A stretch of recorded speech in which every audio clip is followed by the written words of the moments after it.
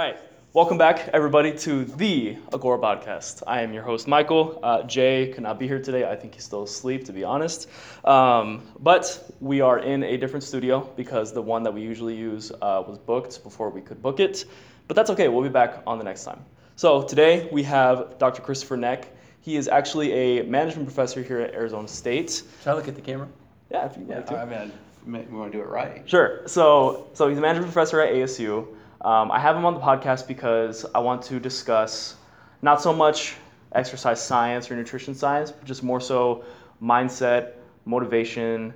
He's a super busy guy, and he still finds ways to exercise and keep his nutrition at the forefront of what he does. And I think it pays off really well for him because he's just such a elevated and just determined and motivated guy. So I think he has some really good insight for you guys and for myself to hear. So let's just go ahead and get started. So Dr. Neck, go ahead and tell us a little bit about yourself. All right, Michael. Well, I am an associate professor of management here at Arizona State University in the W.P. Carey School of Business. I've been here since 2009. Prior to that, I was a professor of management at Virginia Tech in Blacksburg, Virginia. I have a undergrad and MBA from Louisiana State University and a PhD in management from Arizona State University. I do a lot of research on employee fitness and diet and how that impacts their performance, but I also do a lot of research, practical research on myself, sample size of one in terms of diet research, and I've done so. I'm 53 years old, so for at least 40 years have paid attention to diet and exercise and how it impacts me. So I think hopefully most of my experiences today have come from my own personal journey as opposed to my published research and how and maybe something I say can help your listeners practice their diet and exercise fitness regimens to make them better people. Sure. So go ahead and just run us through how you kind of got into employee health and fitness and some of the experiments that you ran on yourself. Well, I've always been, basically my journey, I remember as a young kid being an emotional roller coaster. There'd be days it'd be up, days it'd be down. Yeah. And I was actually a really heavy kid. And when I was in fourth grade, I started running to get in shape for football practice. And I realized that even though I was really heavy, at football practice, when we would run laps, I would win because I'd been running all summer and during the year to lose weight. And then I also realized that I actually kind of enjoy that activity. But through my teens, so I was always trying to experiment to how do I feel good. And I used to think, I grew up in the Deep South in Baton Rouge, Louisiana, where everything was fried or had butter on it. A nutritional diet was, you'd have broccoli, but it'd be slathered with butter or something. Butter. So I was trying to figure out, Michael, how I could feel good. And I started running. So fourth grade turned into sixth grade, turned into eighth grade. And then I ran my first marathon when I was a sophomore in high school. But I was running. I was just running a whole lot. I'd get up in high school at 4 a.m. and run, and then I'd run after school. Not competitively, because I wasn't a fast runner. In high school you run 1 or 2 miles. But I realized that I could run long ways, 20 miles, 30 miles, and people thought I was a wacko. But the longer that I could run, I realized, the better I did competitively. And so, but all that time I was eating crap, I define crap, just anything fried. I didn't have the knowledge. So I guess to put it in numerical form, I used to think in terms of feeling good, the equation was 90% exercise and 10% diet. And that's pretty much what I followed up into my college career, my graduate college career, early in my career as a professor. And then probably about the time I turned in my middle 30s, my son was born. I have 2 kids, but my son's now in college. But I remember just I was busier, so I couldn't exercise as much. And so I was just focusing more on diet and just gradually eliminating things. First, it was red meat. then it was all kinds of meat, and then it was sugar, and then it was just, gradually eliminating things and starting to say, man, I feel really, really good. Mm-hmm. And so it was just a period of trial and elimination that where I started early in my life knowing that exercise and diet was important, but I thought exercise was more important, 90-10 in terms of feeling good. To where now in my life, I'd say it's completely reversed. I believe that it's 10% exercise and 90% diet in terms of this feeling good. Now, understand when I say my approach, I'm not doing something to live to where I'm 120. If I do, that's fantastic. Yeah. My approach is what I do now is so that I can feel the best that I can every single day. Mm-hmm. It's not to add length to my life, it's to put more life into my days. And what I mean by that is that what I learned is that ultimately, you can exercise forever, but you will counteract the endorphins from exercise with poor diet. And ultimately, as you get older, there's just not time to run 20 miles a day and 30 miles a day, and your body starts breaking down. And then, it's just much easier to say, I'm going to exercise a minimal amount to get my heart rate up, to get my strength up, but really focus on diet. And that's where I am. And if you'd like, I'd share some of what my diet, what my approach is, if you want to hear it. Now, in terms of the actual research that I do at the university, it's more of how diet looks at and impacts performance. It hasn't really gotten to the level that I've applied personally, and that's why I want to get into more of the personal stuff. But part of it, Michael, and then stop me if I'm going off a tangent, is one, what you asked, you were saying in my intro about how I put importance on diet and nutrition. I think the first thing anyone has to do is kind of set their priorities. There's an old saying, if you have more than 3 priorities, you don't have any. Mm-hmm. And you just have to say, what's important to me? What's important to me, first of all, is my family, my wife and kids, and taking care of them. Second is my students and my job. If I can help them in any kind of way to be better people, then that's what I do. Mm-hmm. Third is the research and writing that I do as a professor, but that comes third. But if I can be good in any of those, to be the best, I have to take care of me. Mm-hmm. So selfishly, I put me as first, because to be the best father, to be the best husband, to be the best teacher, I have to be physically fit. And so I give it a priority. And if you don't say, hey, this is the most important thing in my life, then you're gonna fail. And I'll tell you why. Because there's a lot of social norms and a social pressure in our society to trip you up. Mm-hmm. And unless you're strong enough to say, you know what, this is that important to me, I don't care about these social norms and these social pressures, then you're going to fail. But in terms of diet, let me kind of explain to you. And real quick before you start, I'll just preface it with like he said, he's just one data point, one sample size. So if whatever he is about to say, if you have a different approach that does work, that's totally fine. People can have different approaches that work for different people. So if he does say something that you think like, oh, well, that's wrong, well, maybe, it's not wrong. It's just what works for him.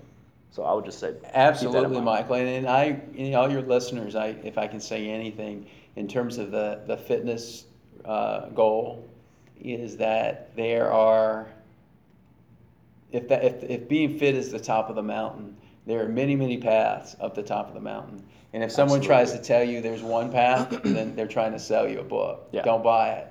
There's many, many paths. What I'm going to share works for Chris Neck. Mm-hmm. And maybe parts of what I'm going to share with you or some things that I share is going to work for you. But the first thing I want to say is, in terms of fitness, is, the general heuristic is, well, you set a goal. I want to lose 20 pounds in a year. Or I want to run a marathon by the end of December. And I'm going to say abolish goal thinking. And that sounds contradictory to a lot of experts. Because the problem with a goal, and I see it all the time, is people say, okay, I'm going to train to run a marathon. I'm going to run every day until this marathon. Or I'm going to eat right until I lose 20 pounds. But then they lose the 20 pounds and boom. They stop. It's kind of like, now what? Or they run the marathon and now what? And so I say, don't view fitness as a goal. View it as a daily program to where you do something every single day just to feel better every day. And as long as you can live with that and you're not restricting yourself of things, then it's a lifelong pursuit. Yeah. Goals are short term. And long term, short term, there's still a goal. So with that in mind, in just to build on what Michael says, is that my plan is based on a sample size of one, and it works for me. It may not work for everyone, and so take what works, and what doesn't work, throw it out. And so in terms of diet, I think the first thing is we have to set a base and to change our mindset. So much, Michael, in my mind, is that diet is our food. Food is, to me, should be only one thing, and that is fuel. Food is fuel, but in our society, food has become a much bigger deal. Yeah. It's a reason to celebrate. It's a reason to mourn. It's a reward. I mean, think about it. You know, you're talking about growing up in a family. When you celebrate, what's at that celebration? Yeah. Exactly. Food. When someone dies, what's at that celebration?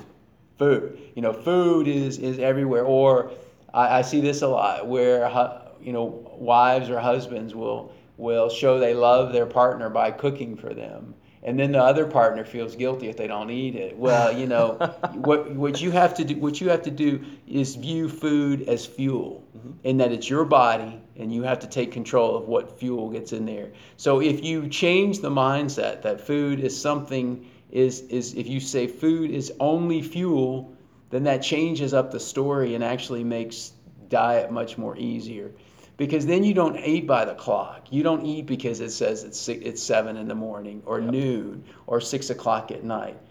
I don't do that. I eat when my body says, Chris, it's time to eat. And I've done this long enough to know it's my body really saying it needs fuel, not that it's thirsty or it's tired. You want to get to know your body. And so if I'm with, say, my family and we're out to dinner and it's at 7 o'clock at night and I'm not hungry, well, they know me well enough to know I'm going to get a glass of water, and that's it. I'm going to eat when I'm hungry. And if I'm with friends and they're eating something, I go, no, thank you. You know, you have to fight the social norms. Otherwise, you're gonna lose this battle of diet, because there's so many reasons to eat. And I eat, first of all, for fuel. And if you do that long enough, your body, I believe, starts telling you what you need. If you need protein or you need something high in, you know, normally when my body's saying I want fruit, it's because I'm not hydrated enough. I know it's just wanting something with a lot of fluids in it. If I'm really tired and sluggish, it's saying you need some protein. My body used to say, when I wasn't very good at listening, I needed carbs. You want carbs. Well, what I find out is my body rarely needs carbs, too many. That was a habitual thing. That if you start eating a food that you really don't need, if your body likes, it's going to be habitual. And we can get into that in a little bit. So number one is food for fuel. Don't eat by the clock. Eat for when your body says you're hungry. And once you start doing that, then I just found it's a natural progression. That's when my body starts saying, you know what? It really doesn't want meat. I don't miss meat. I grew up eating meat, but my body never says I want meat. Now it may say I want protein, and that's when I know I need to grab a handful of almonds. But if I just listen, and I don't eat any dairy. I don't eat any meat, any kind of meat. All of my protein comes from nut sources or supplement sources, and some natural sources as well, because there's protein in a lot of things. A lot of whole grains have proteins. I eat a lot of fruits and vegetables. I go to the store, and most of them are raw or either steamed. People think I have rabbits at my house because I buy so much produce and vegetables. Yeah. And the grains that I eat are all whole grain. My wife will make 100% whole grain bread for me, because I know I don't trust other people to make stuff for me. So I know what's in it and exactly what's in it. It's a very simple there's not a whole lot of variety, but for me, I don't need a whole lot of variety. I do have so let's sum up what my approach is: a lot of nuts, a lot of protein supplements, a lot of when I say protein supplements, but also those supplements will come in the place of like protein bars, protein shakes that I make. A lot of produce, a whole lot of produce, and I drink a lot of water. I drink a lot of flavored water where I'll flavor it myself with lemon or something because I just don't like plain water. Yeah. But I do have a vice occasionally, and this goes against everything. But I reward myself after a real hot workout or something. Maybe once every 2 weeks I'll have a Diet Mountain Dew because I like that taste. Yeah. And I don't have a problem with sugar substitutes because if you look, other than saccharin, if you look at the literature, the real good literature, there's not a lot of long-term studies that Exactly. any problems with the sugar substitutes. But that's what my diet is. But I wanted to get into when I was before I add up in terms of the listening to your body is that you want to make sure, like I said, if your body's saying you're hungry, that you're hydrated, that you're not tired, because a lot of times we'll eat for other reasons, even Exactly. your body. Yeah. But did that make sense, Michael? Yeah. What I was sharing? Yeah, absolutely. I would agree. And also to say that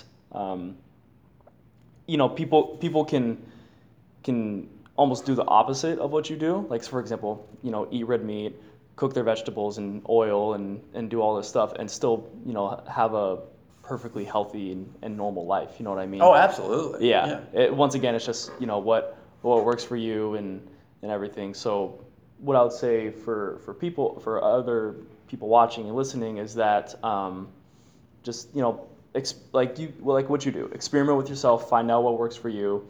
If you notice that you have some kind of weird effect after you eat, meat or some vegetable or something, then don't eat that anymore. Well, and you're exactly right. Another thing, first of all, I would say if you look at me, what I'm going to share now, really show you I'm an extreme, is I think you learn from the extremes. So another extreme is someone that eats fast food every single day of the week and watch podcast.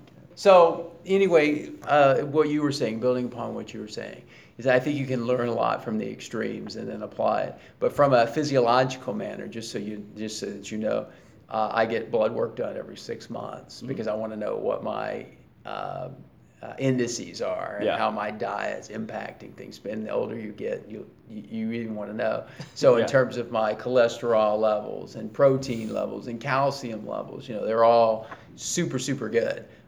So that's working for me, but that doesn't mean someone else couldn't follow a much different approach and get the same, barometers. And we're also fighting, there's a genetic component to fitness as well. Absolutely. But another thing that I do, and this will really show your listeners that I am extreme, at least once a week, I go through at least a 24-hour period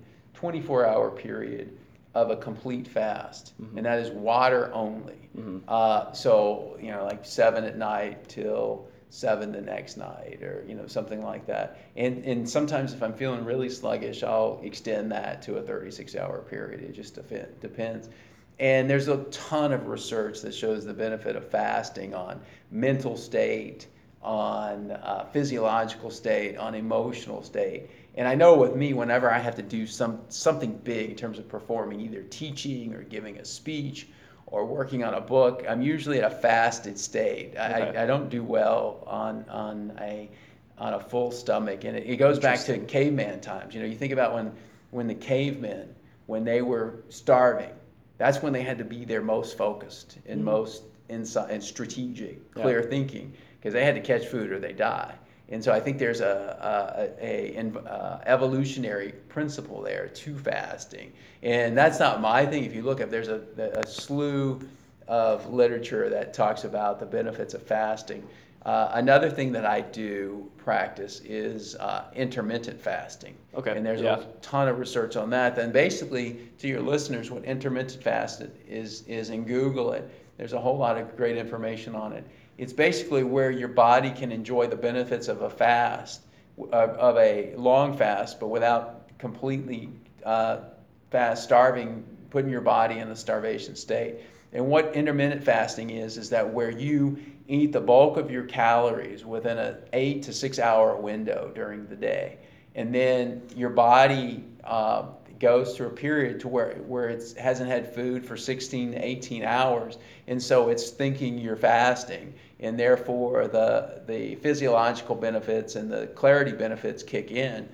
And I really think, and not that your listeners have to do that every single day, but there's some research out there that shows a 5-2 approach works, where you do that for 5 days out of the week, and on 2 days you eat normal. And just in terms of losing weight and also general health, that's something that works. I think as a society, and this is what I'm learning, and I truly believe, is that we just eat way too much. We look at the obesity obsession, our epidemic in our country. I think it's because just in general we eat way too much. Look at the serving sizes at restaurants. It's horrible. If you really start paying attention to what you eat, you will see you can get by on a lot less than what society says you need to do. I think what happened is in the 60s and 70s, there was a big focus on eating disorders, anorexia nervosa and bulimia, and the media just totally took that to where we can't talk about food with kids, and we can't do this, and we're so scared that our kids were going to have eating disorders. And then what happened in the 90s and now the 2000s is our kids have eating disorders, but they're the other way around. So many of our kids are overweight because we're afraid to have those conversations. We're saying, oh my gosh, if I talk to my kids about caloric restriction, they're all going to have anorexia. That's just not the case. We have to educate people. And so what I suggest to your listeners is try to experiment. Food is fun. I get it. Food is a fun thing, but try to substitute pleasurable activities instead of eating, and really use food for fuel. And think about some of the things I've talked about thus far. Look up intermittent fasting. 5-2, where you eat anything you want or eat normally on 2 days. And then on 5 days of the week, you intermittent fasting, where you're basically eating what you want, but you're doing that within a 6 to 8 hour window. Or maybe try doing what you normally do and just 1 day of the week fast for 24 hours, nothing, and see how that makes you feel. Or try about what I was talking about, just eating when you're hungry as opposed to the clock. See how that impacts what you do. There's all these different tools, and you have to find what works for you. By no means do I think my approach would work for everyone, but some of the things might work. And the ultimate goal is for you to be in control. Not let your energy level and how you feel be like rolling the dice. You figure out what you need to do to feel good. And diet is one component. I'd say 2 other components are exercise and sleep as well. Absolutely.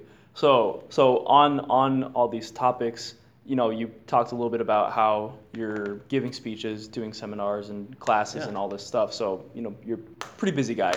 What do you do to manage all these things? How to, get your sleep adequate, find time to exercise, do things like cooking and all that stuff? Because that's one of the biggest reasons that people think that they can't exercise is time. Absolutely. Time. I don't have time to do this. I don't have time to do that. It's a very, very good question. And that's where it really fits in, too. My thing about diet's 90% of the equation, exercise is 10.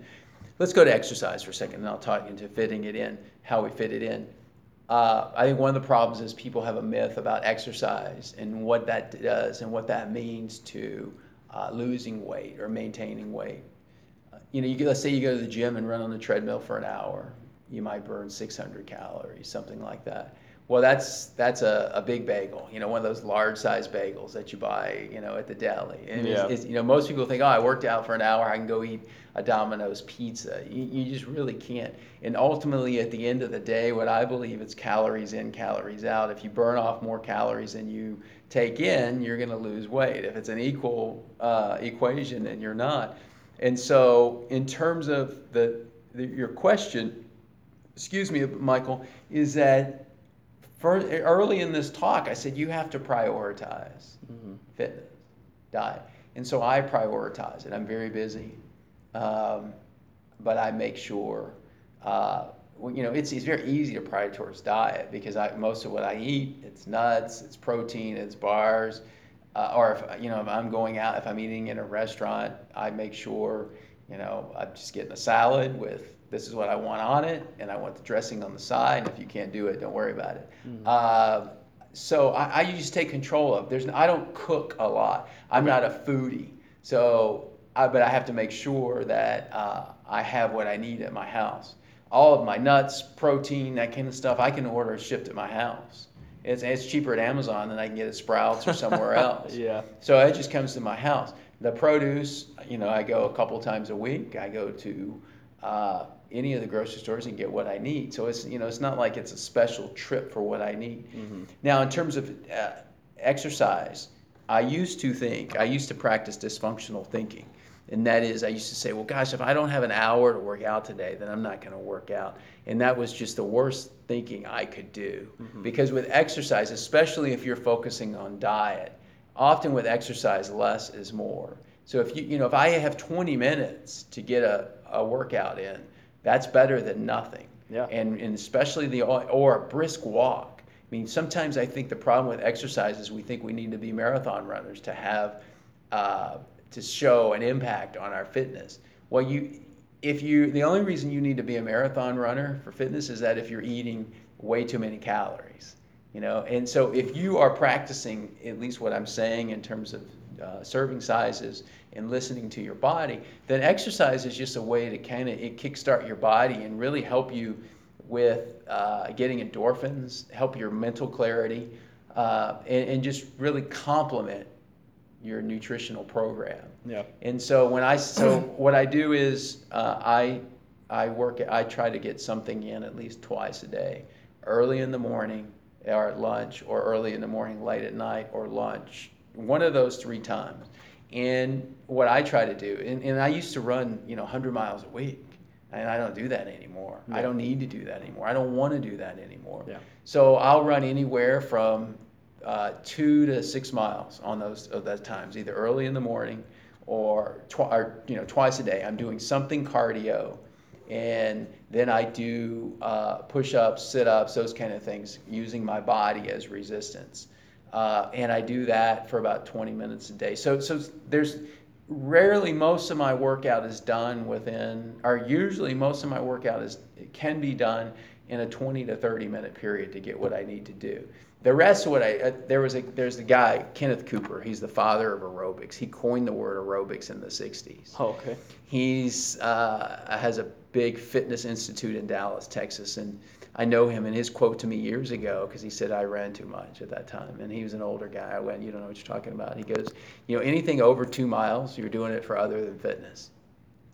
At that time I was running 15 miles a day, and I thought he was just an old guy. He didn't know what he was talking about. Well, now it's come to find out he was very wise, and I was the one that didn't know what I was talking about. If I can get 2 or 3 miles in and some resistance work, then that complements my diet very, very well. Now, some weekends and I have time, I want to go for a long run, and I'll go for a 15 or 20 mile, but those are more rare these days than the norm, because I just don't need that to feel good.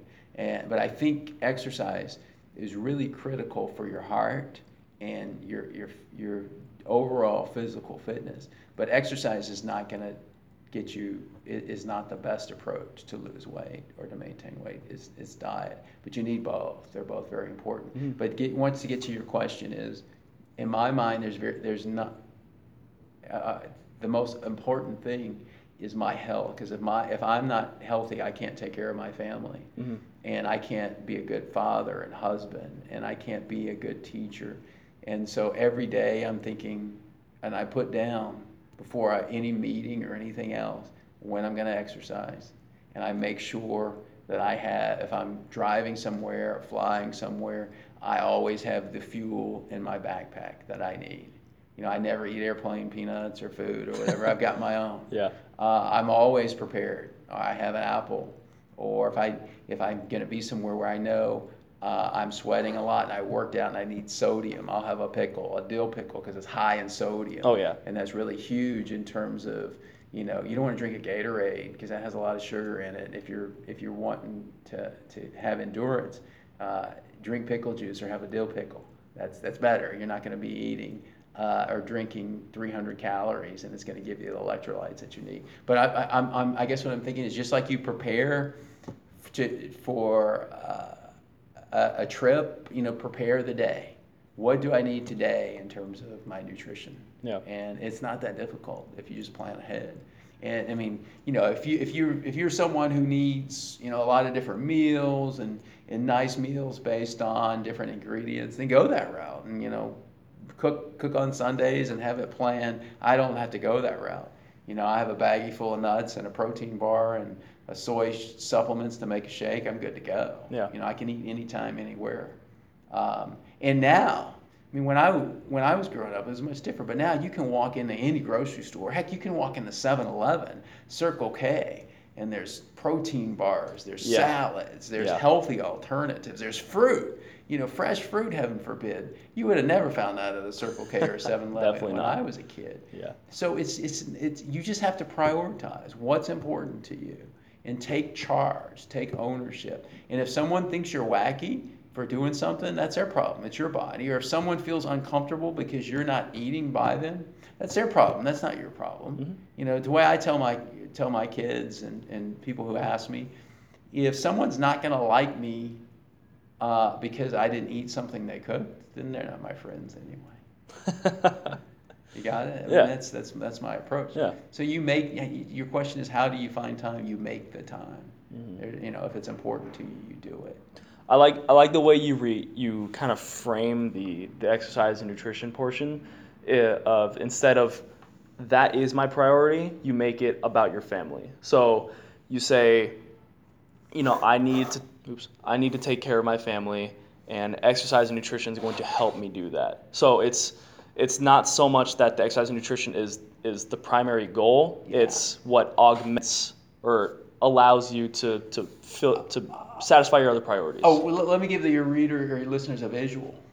If you have 3 pillars of the house, the foundation is diet of Chris Neck's house. The foundation, the concrete slab, is diet and exercise. Yeah. The one pillar is my wife. Another pillar is my kids. Another pillar is my students. And another pillar is the other part of my job, my research and writing. Mm-hmm. None of those work unless I'm fit. Yeah. Now, the other component that I admit I've slacked off on, that is critical, that I really paid attention to over the last 3 or 4 years, and that's the component of sleep. I was in my younger days, I just as I had to learn, I didn't realize how important diet was. I used to think it was all exercise. And now I learned that diet is huge. And I used to think sleep's not that important. It was almost like a badge of honor. Yeah. I went 2 days without much sleep. Well, that's kind of dumb if someone says that, because they're hurting themselves. You hear that from so many people, especially like high-level executives, CEOs and all that stuff. Like they talk about, when I was starting my company, I didn't sleep at all, or I only slept like 3 hours a night or something like that, something absurd. And so, people, even myself, start to think like, that's just kind of what you have to do if you want to, do things like this. So it's just difficult because, and especially, this is kind of just me talking, not even like just for like audience and stuff, but I'm kind of somewhat under the belief that you kind of do have to sacrifice sleep and even some of like your health and exercise and all that stuff in order to achieve some of the things that you see like big name people do. Yeah. You know what I mean? Yeah. Well, part of the problem is we see these isolated instances and then we generalize. For example, you see someone who, what's his name? Richard Branson. Yeah. Who didn't go to college. Virgin Mobile, by the way. Virgin Mobile. And people go, he didn't go to college. So people go, you don't need a college degree.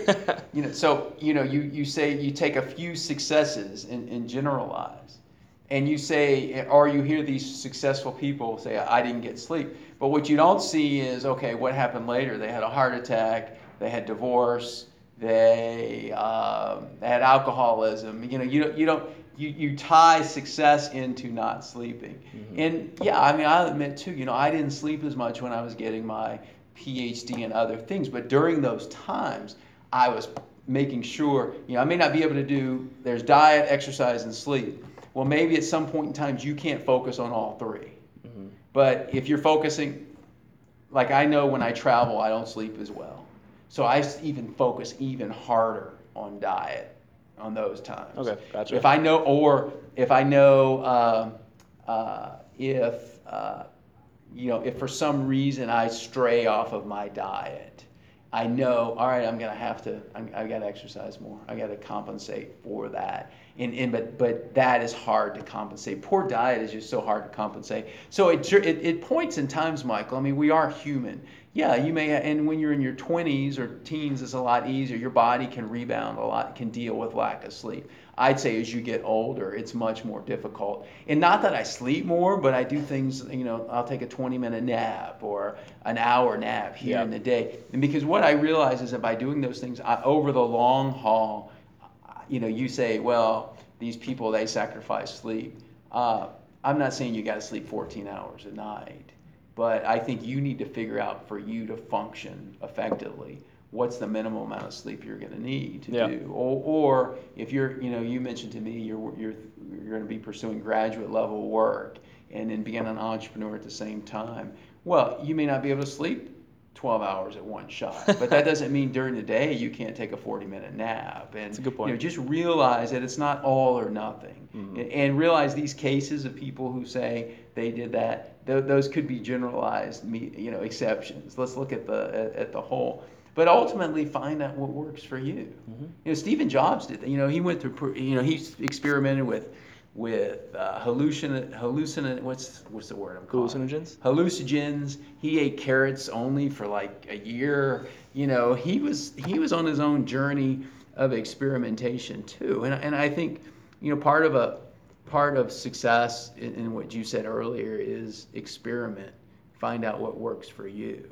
And meat doesn't work for me. It doesn't help me. It makes me feel lethargic. My body functions, and I'll just be real candid to your audience. It impedes my regularity on a day-to-day basis. Gotcha. So find out what works for you, and there's no one pill, and I think that's what we're searching for as a society. Yeah. And also 100%. To be successful with diet, we think it takes these revolutionary changes to start losing weight or to get more fit. No. It can be very simple. So, for example, when you park your car at the store, at your school, or at work, park in the farthest parking place you possibly can, and take the steps every day, and do that for a month. You'll feel better. Or even something just like include one vegetable a day. Include one vegetable a day, or take out salad dressing. That's it. Yeah. Or take out soda. Sugar soda, whatever it might be, or substitute something. It's simple things, and you're as you said, it's baby steps, and you'll if you can change what you do 1% is what I found. Yeah. And you define that any way you want to, you'll see benefits. Yeah, I think I forgot who talked about this, but someone said that moderation is the extreme. Because so many people kind of wear that extreme, that like I only eat this, or like I cut all this out of my diet, or whatever it may be. Like these are extremes, and so people kind of want to ascribe to those things, kind of wear it as a badge of honor, like you said. Right. But it's so much harder to be in the middle. You know what I mean? Absolutely, and you're exactly right. It's harder, and I would say that someone from the outside looking in would say I do extreme things, but I don't define it as extreme. To me, extreme is when you deprive yourself of something, and just to kind of go one way. I mean, my whole approach is not deprivation. If it was, it would only last a certain amount of time. Yeah. So if I enjoy what I eat. I like the things that I eat. I don't want the things I don't want a glazed donut, or say something I really in another, that if I was just eating anything I wanted to whenever I wanted to. I'd eat a Dairy Queen Blizzard every single day of the week. I love Dairy Queen. Ice cream in a Blizzard. I'd eat 4 or 5 a day. But the cost related to that doesn't exceed the enjoyment. So I'm not depriving myself. And so you have to find an approach where every single day what you're doing is something you enjoy doing. You can do it. It's not a deprivation. And it's something that you can say, hey, I can adopt this as a lifestyle and practice it forever or for a long time. Otherwise, you're just going to be on a short-term approach. You might lose 10 or 20 pounds, but then you're going to put on 40 when it's done. Yeah. So don't try to do something that's so difficult and so hard that you can't stick to it. You're setting yourself up. Would you agree with that? Oh, Michael? absolutely. Yeah, a big movement right now in the fitness diet world is based off this. The best diet is the one that you can stick with. So 100%. So, especially like with the emergence of the ketogenic diet, everyone wants to be on keto and they want to do keto this, keto that, but so many people don't understand how to do it properly, and so they won't see the benefits that a ketogenic diet can have. So if they try to do it, they can't stick. They won't, and they don't stick to it, then they're not going to see the results, and they're going to be like, oh, well, this doesn't work. Well, it can work, but you're just not doing it right, and that's fine. Exactly. And that's fine that you can't stick to it, but just find something else that you can stick to. Yeah. Well, you Google or go to Amazon and type in diet book, you'll get a plethora, hundreds and hundreds and thousands Absolutely. of diet books. And, as Michael said, the best diet is the one you can stick to. And that's why you just need to try out. Like a friend of mine, he lost a ton of weight recently. I said, what did you do? He said, I just cut out sugar completely in my diet. I eat pizza, I eat this, but I just make sure the tomato sauce doesn't have a sugar in it. And so for him, his body and sugar just doesn't work. For someone else, I know, now this is a short-term thing, but they ate, they didn't eat regular meals, but they ate sweets because they like desserts for a period of a month, and they lost a ton of weight. Now, you obviously can't stick to that, and it's not a good nutritional thing, but in terms of getting what your body needs. But the whole point of the story is, it's not difficult to lose weight. I mean, you can short term. You can find something that loses it. But as Michael said, what can you stick to? Because the challenge is for most people is keeping it off. Yeah. And if you go through a short-term thing, you see it all the time. I'm gonna lose 20 pounds for the wedding, or 20 pounds for the marathon, or 20 pounds for the birthday. And then the birthday comes, bam, and people get back to the way they were eating originally. And that's what I said earlier on. Don't view fitness as a goal. View it in the manner of, I'm going to run a marathon in December. I'm going to lose 20 pounds by 3 weeks. View it as a daily thing. And if you do that, then, let's say you lost 15 pounds in 20 weeks. Then it's not a failure. It's, hey, I lost 15 pounds. What do you need to do every day to be fit? Every day to be fit. And if that's too hard for you to comprehend, say, what do I need to do 6 days of the week to be fit? And then pick one day out of the week. Some people need a cheat day. To me, I'm habitual. If I quote cheat, then it's hard to get back on track. So to me, it's 7 days, 24/7. Yeah. But find out once again what works for you. And it's a journey. And you'll have good days and bad days. And hey, I'm back on it. Yeah. And I think as well to use the tools of exercise and nutrition properly, I think it starts with identifying those priorities, because then you can say, this is what's important to me, and now I'm going to use exercise and nutrition in these ways. You define those ways to satisfy those priorities that I have. So I think starting with what's important to me, whether that is taking care of your family, or starting a company, or just getting good grades in school, or whatever it may be. I think starting there, and then including nutrition and exercise into satisfying those needs and priorities is a good approach to that. I think it was well said. And when you view it as a tool, like you said, Michael, then you can choose how to use it. I use the metaphor of a foundation of a house. For some people, maybe it's not. Maybe it's just, it's another pillar, and they don't want to spend much time thinking about it, and that's fine. What you said, this is someone recently asked me, and it made me think. They're in an industry, in sales where he has to do a whole lot of entertaining. Mm-hmm. And he says, Chris, I keep putting on weight because I have to take my clients out to dinner. And I said, Mike, and his name's Mike. I said, Mike, you have to decide what's the most important. You can still take them out to dinner, but you don't have to order the chicken wings. You can order a salad at every meal. And if they look at you funny, say, hey, I'm really trying to lose weight and I'm getting older and it's really important to me. And what I found is when I do that around people, rarely do they go, oh, you're a party pooper. Usually they start asking questions. Yeah. And they look up to you. They go, you know what? I need to start doing the same thing too. It's, we think we're in high school again where people are, they're going to think we're crazy and wacko because we're eating a certain way. I think you can, when you start taking responsibility for your body and you model that behavior, people see that and they go, I want to do that too.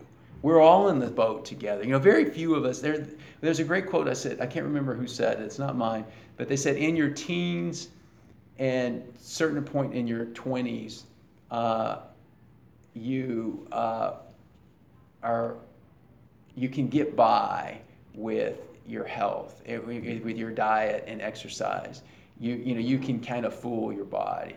But at a certain point, after your 20s, your 30s, your 40s, your 50s, your 60s, you can't fool. It's all I know what the quote was is your body up to a certain point and your fitness can get by on genetics up to a certain point. But at some point, it's all about your behavior. And I start seeing it the older I get. I'll go to a high school reunion and people look at me and go, man, I'm the anomaly because I'm fit. Yeah. And the norm is very overweight. And that's just not the way it's supposed to be. As you get older, you're supposed to become less fit.